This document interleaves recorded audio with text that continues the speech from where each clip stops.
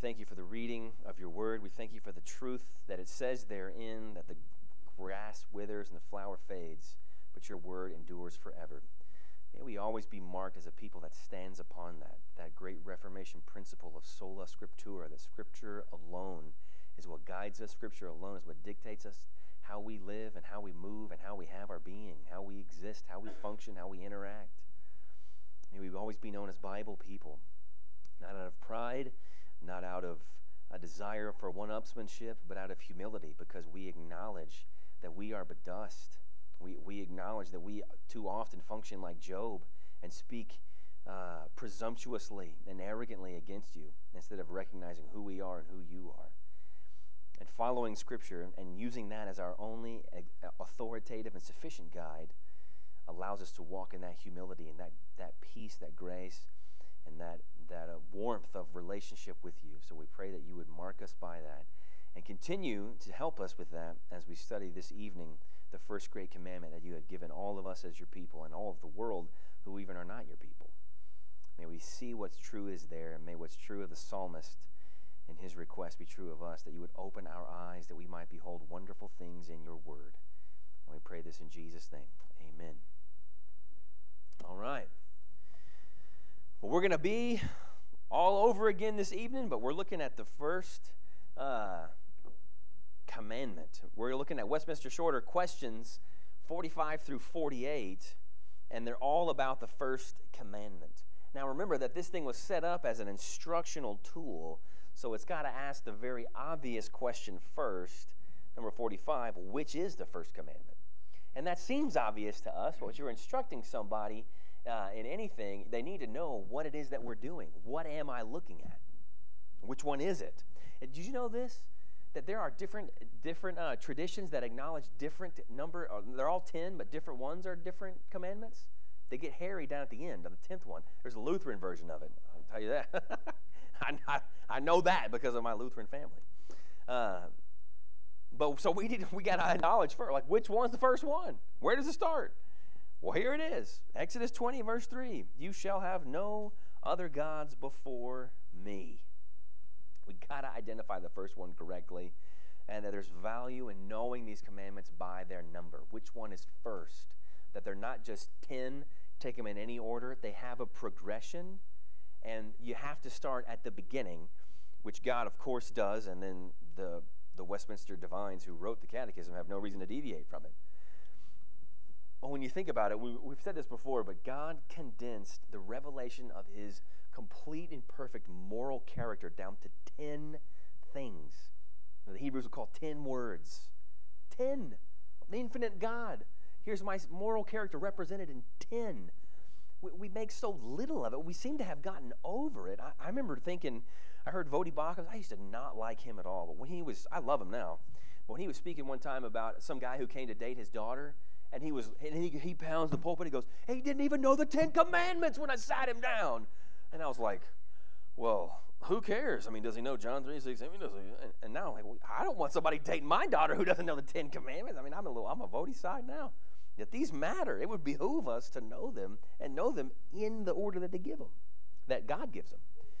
So here's the question that you got to dig into. And this is the way the Catechism is structured. It looks at these 10 commandments, what is required and what is forbidden. Now, we don't often think about that. We think so one-dimensional when we look at the 10 commandments, but there's something required, but there's also, conversely, something forbidden. That when we keep them down, it's like, don't lie, don't steal, don't lust, don't do these things.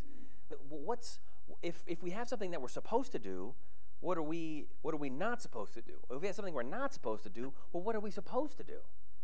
Those are all encased in these 10 words, as they're called, the 10 commandments.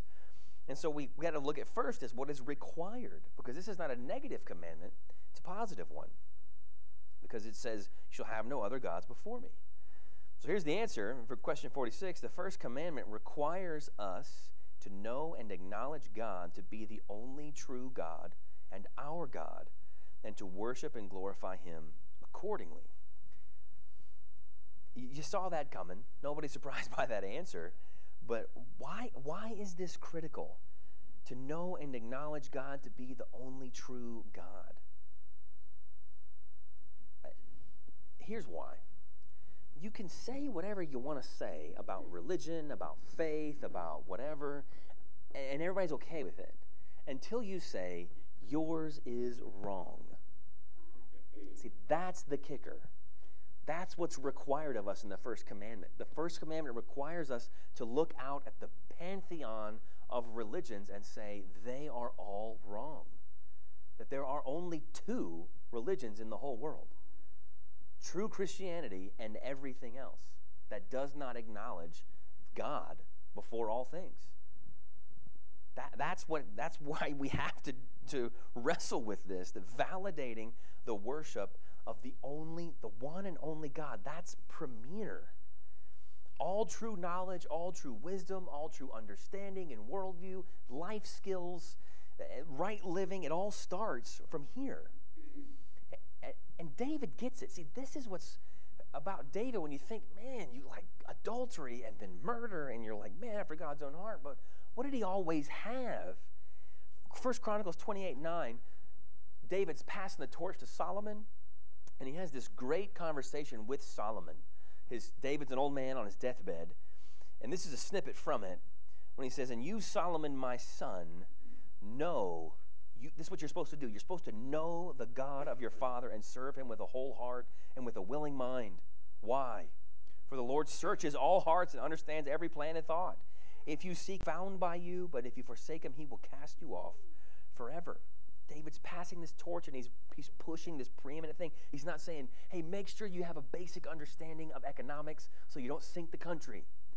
Make sure that you really have an idea of leadership, because now the army is going to be looking to you. Pretty big army with a pretty big country and a pretty big global impact now. We fought off all the enemies. We got nobody left. So you got to make sure you have. No, he doesn't say any of those things. He says, know God. You must know God, who he is. And David, he's saying everything crumbles if you don't have this. And that's what Solomon's undoing, is it not? He forgot God, and then he marries all these women, but that's not the problem. The problem is that his heart gets turned away. It was inevitably going to happen from that. God said that's what happened from it. But the problem was not the adultery, though that is truly sinful, is that his heart gets led away. The wisest man in the world forgot God. David's not the wisest man in the world, but he's forever called a man after God's own heart. Because when he's immediately confronted with his sin, he immediately repents. Because he lives in the first commandment. There is no other God but God. And I have been shown that I have violated it. I have sinned against God. And he prays in Psalm 51, what does he say? Against you and you only have I sinned. That's his heart towards God. Deuteronomy 26:17, Israel is in a similar position. They're not passing the torch, but they're coming into the promised land, so they're re-covenanting in a sense. Moses says to them, you have declared today that the Lord is your God, and that you will walk in his ways and keep his statutes and his commandments and his rules, and will obey his voice. That's what you've said to do. You're recommitting before you go into Canaan, before you go into the promised land. This is the only way that they would be established. The only theocracy that the world has ever known, true theocracy that the world has ever known, this is the cornerstone. This is what the whole thing is built on. Knowing who God is, the first commandment. Because everything else falls from that. If you keep that, then you will stumble in these things, like David, but the whole thing won't collapse. What makes the whole thing collapse is you lose the first commandment. So they're gone. But then you have Jesus wrestling with the same kind of thing in his temptation. Matthew 4:8-10. So this is Satan's final attempt. And he says, again, the devil took him to a very high mountain and showed him all the kingdoms of the world and their glory. And he said to him, all these I will give you if you will fall down and worship me. But Jesus said to him, begone, Satan, for it is written, you shall worship the Lord your God, and him only shall you serve. Have you ever read these temptations and been like, Satan, did you even try? I mean, this is the weakest game I've ever seen. Like, you're going to say, hey, Jesus, I'll give you everything. He has everything. He's the creator. Didn't you read John 1, Satan? I mean, come on, man. Like, you know this stuff. But what is he getting Jesus to do? What's the point of it? It's not like I'll get 5 seconds of glory as Satan being worshipped by Jesus. This is the ultimate. This is God acknowledging somebody else as God. This brings down all things. I mean, if God can fall, I mean, this is monumental. And if it wasn't a temptation, he wouldn't try it. So obviously the temptation is focused on his human nature. But if Jesus does this, it's a lie. He commits cosmic treason. He's, in a sense, in his indivisible nature of truly man and truly God, becomes divided. It is divisible. I mean, that's like splitting the atom, but on a God infinite level. Just to avoid the pain of the cross, to avoid the wrath of God. That's why it was tempting. So just like and Jesus' answer is, be gone, never. And he goes back to a reiteration of the first commandment. That's not a quote from the first commandment, that's a quote from Deuteronomy elsewhere. But it's like we've talked about, that the rest of the Old Testament law is really just an explanation, an expansion of all 10 commandments. So just as all wisdom and knowledge and blessing comes from following the first commandment, all sin, death, evil, destruction, and cursing comes from rejecting it. That's why the psalmist says in Psalm 29:2, ascribe to the Lord the glory due his name, worship the Lord in splendor of holiness. The first commandment, and what Psalm 29:2 is, ascribe to the Lord glory due his name. There's no glory due to our name, so we deserve no ascribing of it. So we do that, and we worship the Lord in the splendor of holiness. He is holy, and we are not. The first commandment is rigged to humble us. You're everything that I'm not. I'm the picture of you, the flawed, blurry, ripped picture of you. You are not that of me. You are God, and I am not. It necessarily diminishes us and exalts God. That's why if that one falls, then the rest of them are a given. If you are exalted and God is diminished, of course you'll commit adultery, of course you'll murder, of course you'll lie, of course you'll break the Sabbath, and of course you'll do all of those things. So that's what's required. Here's what's forbidden. Here's the other side of it. This is what it doesn't say, but it is the logical conclusion of it when you look at it. So the first commandment forbids the denying or not worshiping and glorifying the true God as God. So it forbids the denying and the not worshiping and the giving of that worship and glory to another, which is due to him alone, meaning due to God alone. So first, it's the denying of God, the glory due to him. So Psalm 14:1, the psalmist says, the fool says in his heart, there is no God. They are do abominable deeds. There is no one who does good. So this is talking about the atheist, the supposed atheist. There's no well-intended or sincere atheists. It says that they are fools, they're corrupt, they're abominable, and they can't do anything good. So this is the forbidden side of it. This is what's real. That's what it forbids, is the denying of it. And not worshiping God, the one true God. That's the next one. So this also goes from the atheist then to the false religion. So the Buddhist, the Hindu, the Muslim, the Jehovah's Witnesses, the Mormons, they're no sincere, that they're just innocently doing this. They don't know. Romans 1:21 says, for although they knew God, they did not honor him as God or give thanks to him. But they became futile in their thinking, and their foolish hearts were darkened. They're not just missing the mark, that they know. They knew God, but they chose to not honor him.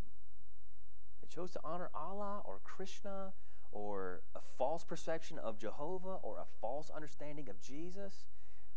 They chose to do that. That's the opposite of the first commandment. So they're not innocent. They're guilty. They've broken. They've shattered the first commandment. Every unbeliever is a willing first commandment breaker. In Psalm 81:10 and 11 says as much. I am the Lord your God, who brought you up out of the land of Egypt. Open your mouth wide, and I will fill it. But my people did not listen to my voice, and Israel would not submit to me. This is the doubly guilty. Not worshiping God, but you know the real God. They know the real God. That's why Jesus says to the Pharisees, hell is going to be worse for you than Tyre and Sidon and Sodom and Gomorrah. It's going to be worse for you. There's gradations of hell. is worse. Why? Because you knew the truth. You had the Bible insofar as they had progressive revelation. They had all that had been revealed. And you blew it and you rejected it. You said, I don't want that God. Like Paul says in Romans 10 that they have a zeal for God, but not according to knowledge. They have a zeal for the name, but not the real God, a God of their own making. And then lastly is giving worship to another. This is what's forbidden, is giving worship to another. Romans 1, 25 and 26, describing the unbeliever, says, because they exchanged the truth about God for a lie and worshipped and served the creature rather than the Creator, who is blessed forever. Amen. Is that Paul? Paul can't even get out of that verse. He can't say, this is what they did. They exchanged the truth of God for a lie, and they worshipped a creature rather than the Creator. And it's like he's so repulsed by that. He has to say, by the way, this is the God who's blessed forever. Amen. Truly, that's who he is. He like can't even, his pen won't even let him write that without bringing real glory to God. So it says this, for this reason God gave them up to desirable passions, for their women exchanged natural relations for those that are contrary to nature. And it goes on and on and on down to the end of Romans 1 in verse 32. So you can't singly worship another. That's what's forbidden. Anything served the creature, any created thing, rather than the Creator in any way. And everything that's not God is a creature. God's the only thing that's not a creature. He's the only creator. Everything else is a creature. So you can't wholeheartedly, you're forbidden to wholeheartedly worship another, but you're also forbidden to divide your worship. Because doesn't Jesus say that you can't serve two masters? Either you will love the one and hate the other, or you will be devoted to the one and despise the other? That is an impossibility for us. So we know what's required and then what's forbidden. And what are we especially taught? This is the last question. What are we especially taught by these words, the before me words? Have no other gods before me in the first commandment. These words, before me, in the first commandment, teach us that God, who sees all things, takes notice of and is much displeased with the sin of having any other God. So a lot of times when we think of have no other gods before me, we think of as in front of or in place of me. Have no other gods in the ranking in front of me. But it also means, and if we could just kind of have to dumb it down, is don't do it where I can see it. Don't have it before me. Don't bring it before me. That false God. So then you're like, well, what's not before God? Deuteronomy 30, 17 through 18. God says, but if your heart turns away, and you will not hear, but are drawn away to worship other gods and serve them, I declare to you today that you shall surely perish. You shall not live long in the land that you are going over the Jordan to enter and possess. A clear hatred for all idolatry. And then Psalm 44 and then Ezekiel 8, we're going to see what is idolatry. Psalm 44, 20 through 21, if we had forgotten the name of our God, or spread out our hands to a foreign god, would not God discover this? For he knows the secrets of the heart. He knows the secrets of our heart. So what's before God, what's presented before him, visible before him? Everything. The secrets of our heart are. John Calvin famously said that the human heart is an idol factory. It just keeps pumping them out. And when you lose one, the things that you would love and you were obsessed with when you were young, they're not the same things now. It just keeps pumping them out. You just keep making new ones. And whenever you get that thing, I remember talking about this with a young man that I was meeting with when we were living in College Station, and he walked on to the Aggie football team. So he was training and doing all these things, and he was undersized, but he's pretty skilled. And so he's training, and so the first thing is, I just want them to give me a look. So they gave him a look at the tryout. And he's like, okay, I just want to be on the practice squad. And I was like, great, Matt, that's awesome. And so he gets there and he's on the practice squad. And then he's like, I just want to make it to where I can dress out for games. And then he just kind of noticed as he's going through this progression, he was like, every time I reached a certain level, I just wanted the next level. I always said that this is what I wanted, but then I was like, oh, I got that, and well, now I want a new thing. and a new thing and a new thing and a new thing. And then he ended up just quitting the team for spiritual reasons. That, and it was the season that Johnny Manziel had his breakout season, and he was never going to see the field ever. Ever. But it was one of those moments where I was like, man, that's really plain and obvious, because there was a ranking of layers to get to. His art just kept making more idols, that when he got one, it made another one. And it was right there, ready to go, freshly minted, ready. But God sees those things, and we know that. In Ezekiel 8:12, says something along the same lines as God speaking to Ezekiel the prophet. He says, "Son of man, have you seen what the elders of the house of Israel are doing in the dark, each in his room of pictures? For they say, the Lord does not see us. The Lord has forsaken the land." He sees these. He says, hey, Ezekiel, do you know what they're doing in the dark that they think that nobody can see? But I do see. Do you know about that? You know, we've scorned the idea, or it's been scorned in our presence, of made a caricature of the all-seeing sky God who's just looking down and judging. He can see everything, and then, you know, even liberals go even further, like Santa Claus is just reinforcing that, because he's looking, he sees you when you're sleeping, he knows when you're awake, he knows when you do bad or good, so be good for goodness sake, he can see that.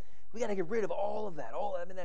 That's manipulation, and that's overbearing, and that's guilting, and fundamentalism, and all these things. And there's some extent where that can go pretty extreme, but let's just look at our own hearts. Do you slow down on the highway when you see the police officer? So when you know he can see you, you follow the law. But when you know he can't see you, you don't follow the law. So for us to get rid of this concept of God seeing and us bringing other gods before him, we shouldn't lose that. Now, we don't need to use it as a manipulation tactic to browbeat people into some kind of false obedience, because the same thing is true of your heart. Like, you can change external behavior and not be totally reborn, not be justified. But we don't need to lose this concept that God is aware of all these things that we're doing, and that the gods that we hide in our hearts, because we're smart enough to not have an idol out in the backyard, a totem pole. We're smart enough to know, like, hey, don't talk about your bank account, but just check it all the time and look how much money's in it. We're smart enough to know, I only really delve into my sports obsession with these people who aren't really in my church crew. So we can hide these idols of our hearts, but God's saying, don't bring that before me, and everywhere is before me. And don't rank them before me, because everything is beneath me as the creator. So here, wrapping us up, Sproul said this just a little bit before he died. He said, the greatest problem in the church today, or the greatest need in the church today, is to understand who God is. He said, we don't know who God is. And that's part of what the first commandment's all about. And Paul Washer says something similar. He said, theology proper, so the study of God, capital T, theology proper, that's the greatest need in the church, because we don't know who he is. We need to know who he is. We must know God in order to worship, serve, and love him. That's what these 10 commandments do, particularly the first one. Have no other gods before me. This is what I require of you. This is what's forbidden. And this is what ultimately brings blessing in the land, to know me. Jeremiah 9, 23 and 24 says this. Sorry, I just added this in, Barbara.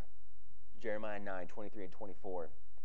He said, God's saying through Jeremiah, he's saying, don't let the rich man boast in his riches, or the wise man boast in his wisdom, or the mighty man boast in his might, but let him who boasts boast in this, that he understands and knows me, that I am the one.